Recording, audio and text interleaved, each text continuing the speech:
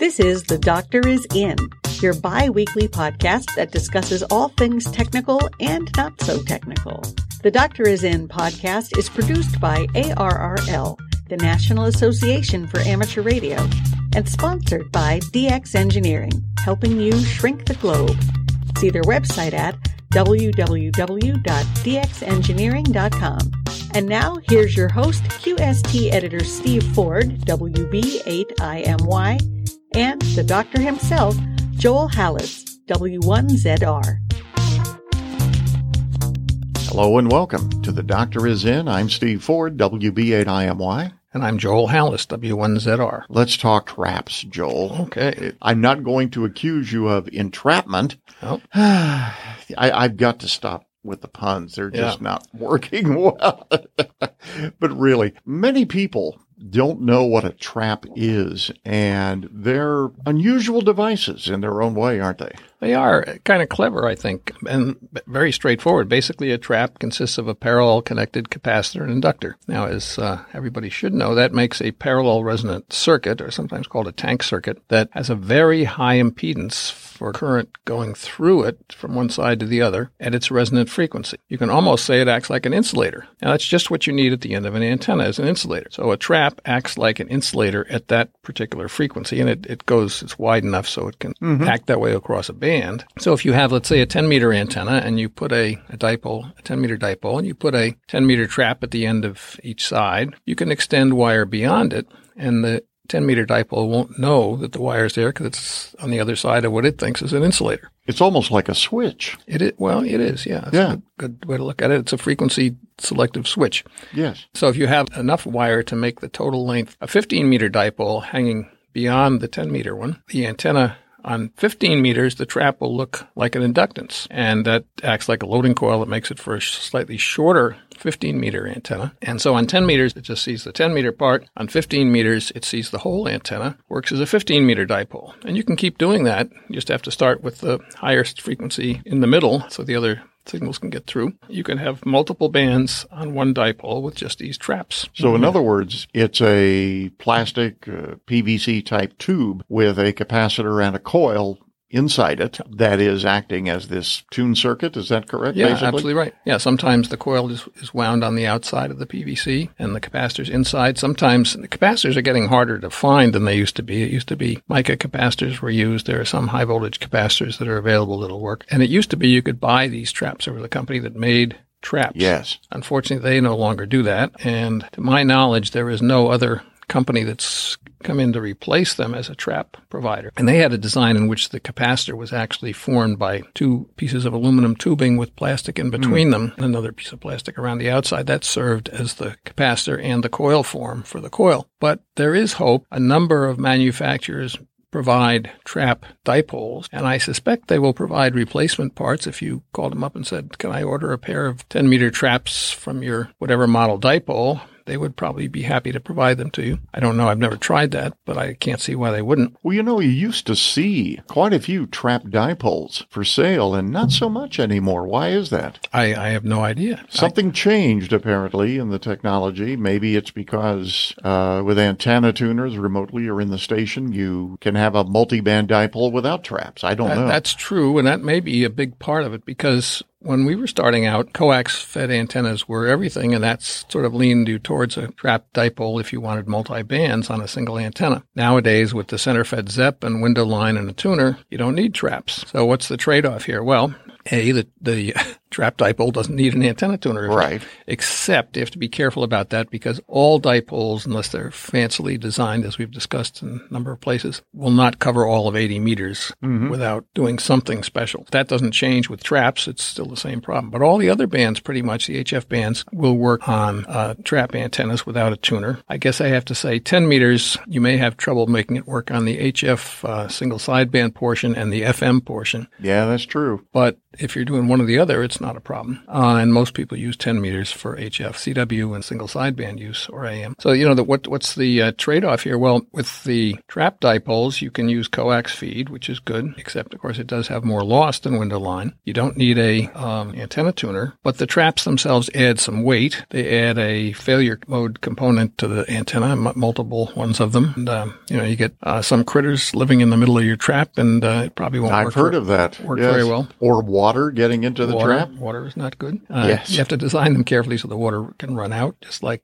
other things. But otherwise, it's pretty straightforward, and it's easier than some other kinds of multi-band dipoles, like the popular arrangement with multiple parallel dipoles, parallel connected dipoles. Now, the venerable fan dipole, exactly, yes. For different bands, and that can work well. The trap dipole tends to have a wider bandwidth and is less critical once you get it set up to cover the whole band. It also doesn't have the problem that the fan dipole has, is as you raise it, it always invariably seems to wrap itself around itself and make a big tangle up there. Whereas this is all one single wire with lumps in it, which is a little easier to deal with. The other nice thing about it compared to a center-fed ZEP is, and it depends on your interests and desires. Center-fed ZEP uses the whole antenna on every band, which means on the bands at which it's longer than a half wavelength or longer than a full wave, say instead of having a two-lobed pattern, it has more complex lobes in different directions, which means you can't talk to the same people on one band as on another sometimes. Now, that can be good if you only have one antenna and you want to talk to different directions. You say, well, to work that DX station, I need to wait till they're on 17 meters, but to talk to this one, I can work them on 40. I've made use of that over the years. It's not a big issue in a way. On the other hand, if you want to talk to the same stations on a regular schedule, you will find you can't necessarily go from band to band as well. True. So it's a trade-off. And in a way, the center-fed ZEP has the advantage that you're using the whole antenna, so you have some gain on the higher frequencies that you don't get on dipole. So a trap dipole acts like a single-band dipole on each band. It also has the disadvantages that the traps do have a little bit of loss due to the circulating current at the resonant frequency that makes it act like an insulator. And then on the other bands, you have wire resistance and the inductors that add to the loss. The loss is not that high, and it probably is comparable to the loss in an antenna tuner that you would use on the center-fed ZEP. I've seen traps in some vertical antennas, and of course you see them in tri-band Yagi antennas. People, though, sometimes even in the advertisements for other types of antennas will say, no lossy traps. Is the loss really that bad? I don't think so. It's very hard to measure. It's not hard to measure if you have an antenna range. You put up a full-size Yagi without a trap, and you put up a trap Yagi and measure. And particularly on the lowest frequency band at which the traps just act like inductors, loading inductor, it shouldn't be very lossy. It will be somewhat lossier on the higher frequency bands where you have the resonant circuit operating, and then you have the circulating currents between the inductor and the capacitor and the trap that, depending on how much loss is in the inductor, have to use up some energy. But I don't think it's a lot, and everything I've seen makes me think it's on the order of less than a dB for a pair of traps. But who knows? That certainly provides a lot more radiated signal than just a dipole without traps, for example. So, you get the benefit of the three-element Yagi more than outweighs the loss of the traps, I would think. I had a friend some years ago who insisted on running his amplifier into a trap dipole that was not rated for that amount of power. The results were pretty spectacular. The trap, one of the traps, actually caught fire, believe it or not. It actually burned, flame, smoke, the whole thing. So that's a consideration, I would imagine. Yeah, capacitors have a voltage rating, and you have more power than it's designed for. You'll exceed the voltage rating, and the capacitors will arc over. And the RF, instead of circulating, will be focused there and can easily cause a fire. I can imagine that. So if you're thinking of investing in a trap antenna, you need to be careful and look at the power rating and make sure it's compatible with your station. Absolutely right. Yeah, that's true of most things. Well, that makes perfect sense. Let's take a break for DX Engineering, and we'll be back. I'll be here. Ever talk to a salesperson who didn't know the difference between a rotator and a rotary phone? Or a Yagi and a yo-yo? Or a ballon and a ballerina? You'll never have that problem with DX Engineering. When you call us, you'll talk directly with knowledgeable amateur radio experts, people who speak your language. When you contact DX Engineering, you're dealing with operators who are as passionate about the hobby as you are. This means better service, expert technical advice, and a commitment to your complete satisfaction, even long after your purchase has been made. Whether you're newly licensed or a long-time operator, you'll always find a friendly ham who understands exactly what you need on the other end of the line. Plus, you'll find a huge selection of amateur radio equipment, get the fastest shipping in the ham universe, and shipping is free on most orders over $99. Let's talk about your station. Visit us at dxengineering.com. That's dxengineering.com. And we're back, Joel, with a question from Jeff, WB2JNA, and he's asking, is it legal to transmit digital signals from your computer speaker or earphone output into your microphone to your transceiver? No interface, just the computer talking, he has that in quotes, into your mic, making sure no other noise gets transmitted as well, of course. Some people seem dead set against it, but I've heard it's fine as long as the signal is free of other noises. What do you think? Well, there's no specific rule against such a connection. The rules rather specify what comes out of your transceiver going towards the antenna. Right. So it's a question of what comes out there and how that relates fairly closely to how you generate it. The problem is digital modes are generally used within the CW portion of the HF band. What that means is that any extraneous sounds that reach the microphone will be illegal there. That would include somebody talking, supper's ready. Yes. And or music playing. Playing. Yeah, that's illegal no matter what. Cat yowling. Yeah, yes. all those things.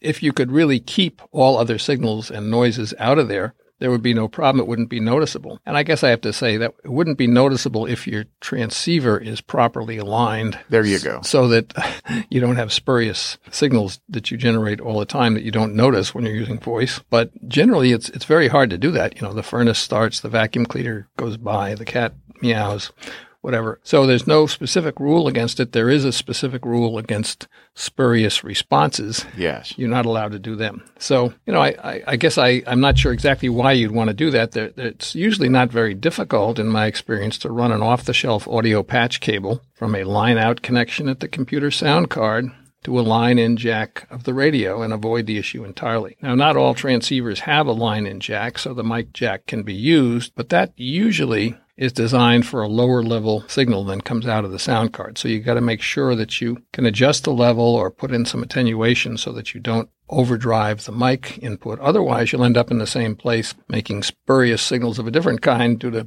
overloading. So you got to watch that. And if you don't have a line-in jack, you can avoid having to switch cables and have a provision to make the adjustments by purchasing a sound card interface box. These are made by a number of manufacturers. They provide connectivity to both your mic and your sound card and generally support transmit-receive switching and level adjustments. Just make sure you get one that is designed to work with your radio's mic connector and wiring. While many radios have 8-pin round microphone connectors, there are at least 3 different wiring arrangements for them. And so make sure you get one that matches your transceiver. Same for the modular ones that look like a Ethernet connector.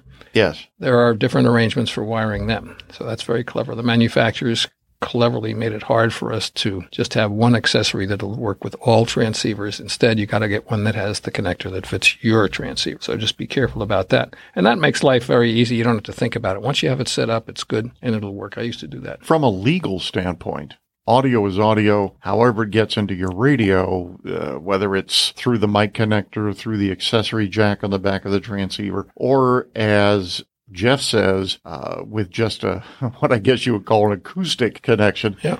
As you point out, as long as you don't have spurious signals getting in there with it, there really isn't a legal issue as such. But you're right. Going the interface and hardwired route is far superior. Yeah. It's fine to say that you don't have spurious signals, but I don't know how you guarantee that. No, not at all. I mean, in the early remote computer days, we used to use acoustic couplers back before the phone company agreed to let people hook to the wires. Oh, I remember those things. Yeah, you actually took the handset and dropped it into a coupler of sorts. Yeah, exactly like Jeff describes. But you didn't have a legal issue there. You if you put a little audio on the phone line, that phone line was used to that, so it didn't have a problem. Yes. But here you get things you don't want happening. Absolutely. Thank you much, Joel. My pleasure. If you have a question for the doctor, email us at doctor@arrl.org. The Doctor is In podcast is sponsored by DX Engineering at www.dxengineering.com.